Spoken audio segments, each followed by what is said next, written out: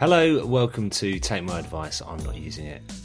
My name's Ollie Henderson and I'm in the middle of a work-life podstorm which is taking place throughout January. Every morning I'll be sharing some thoughts with you about the changing face of work and how that intersects with our personal lives.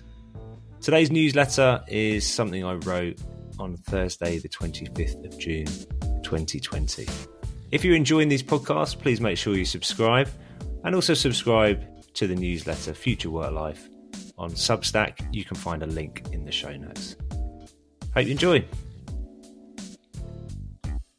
I'm sure you've been in this situation.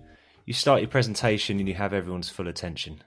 5 minutes in, someone at the far end of the table pulls out their phone, making it as apparent as they can that they already understand all there is to know.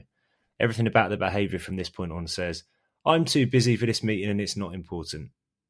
I have 3 points to make. 1, if you're too busy and it's not essential, why attend a meeting? 2, acting like this is just fucking rude. 3, you're suffering from a real lack of empathy. In their book, Unleash the Unapologetic Leader's Guide to Empowering Everyone Around You, Francis Fry and Anne Morris refer to this type of dramatic arc nicely as the agony of the super smart, or ASS for short. Given the tumultuous past few months, now seems an opportune time to consider the role of empathy in our lives. Writing about many of the topics I cover in a relatively short weekly newsletter means I can only scratch the surface. Rather than write a definitive guide on how to adopt an empathic mindset, I'll attempt to offer some insight on how empathy is relevant to our work lives in the current context. For reference, empathetic and empathic are interchangeable, and while I've always tended to use the former, psychology and management writing tends to use the latter, empathic, so I'll stick with that today. Empathy is the ability to read and understand others' emotions, needs and thoughts. In his book, Against Empathy, The Case for Rational Compassion, Paul Bloom goes further, describing it as the act of coming to experience the world as you think someone else does. He distinguishes 3 different types of empathy. In the case of emotional or affective empathy, you physically experience a weaker degree of what somebody else feels. Research has even shown it's possible to see pain occur in the same area of the brain where we experience genuine pain. Cognitive empathy, by comparison, refers to our capacity to understand what is going on in the minds of others. Finally, there's compassion, which describes our ability to feel concern for someone rather than sharing their suffering. You can read more about Bloom's ideas on empathy and the effects of behavioural biases on decision-making in an excellent blog post on the Farnham Street website, which I link to in the newsletter. In Thinking Fast and Slow, Daniel Kahneman highlights the difference between our fast, intuitive System 1 brain and our slow, rational System 2 brain. Empathy works in much the same way, and we can consciously adopt one mindset over another. Can we therefore learn to be more empathic and improve how we apply it? Jamil Zaki, a psychologist at Stanford and the author of The War for Kindness, says yes, it is a characteristic that can be actively encouraged or discouraged.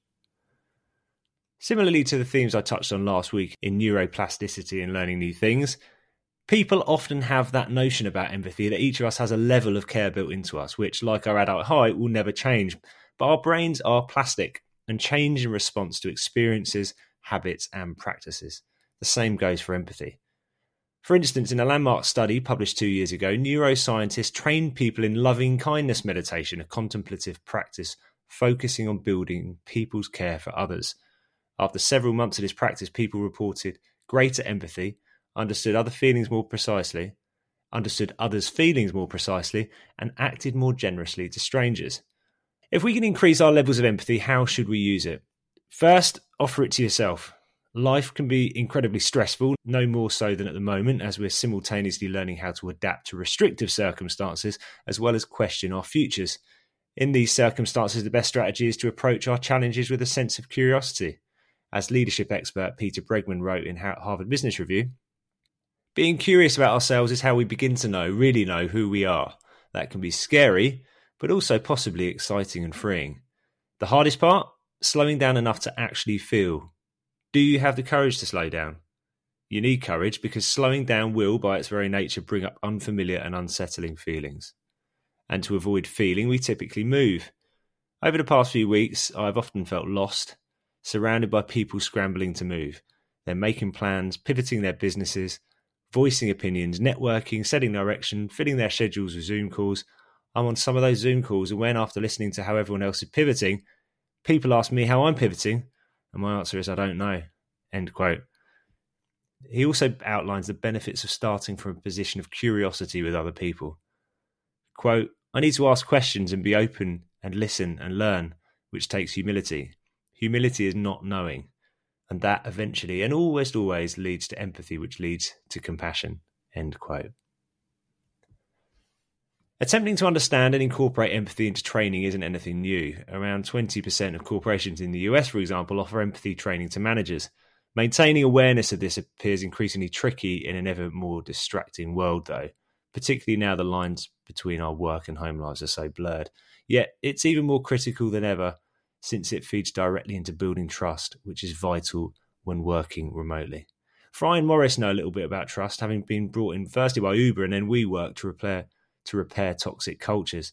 In Unleashed, they describe the 3 critical elements of building trust among a team as authenticity, logic, and empathy. They make the case that individuals and companies alike are at a great advantage if they can demonstrate empathy. Sadly, we've become collectively cynical about the intentions of many companies, believing that their priority is to enrich themselves, not to be of service to their customers or, heaven forbid, their employees.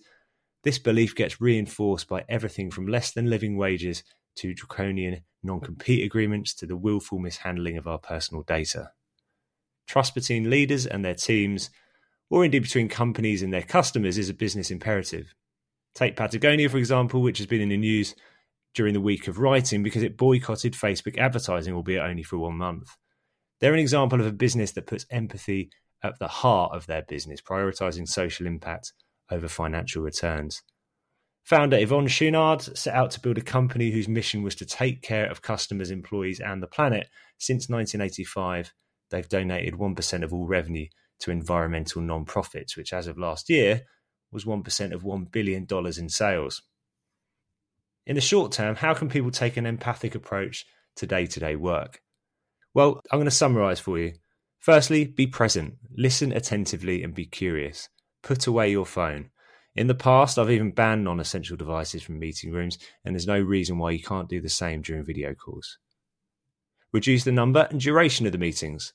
Since we can no longer wander between desks or meeting rooms, give people time to recharge before the next video call. Change 30-minute sessions to 25 minutes, 60-minute meetings to 50 minutes, etc.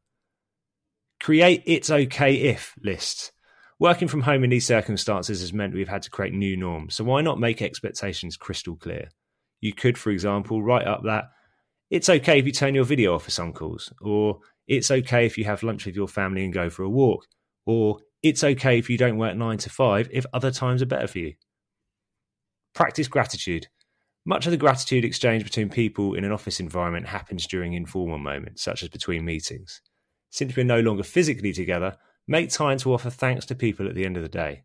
A simple "thanks for your help with the presentation" or "you did a great job today" can have a massively positive impact on the recipient. In these most discombobulating of times, being aware of the feelings of others is not just the right thing to do, it also has a positive effect on performance at work, as if you needed any more encouragement. Thanks for listening, and I'll see you tomorrow.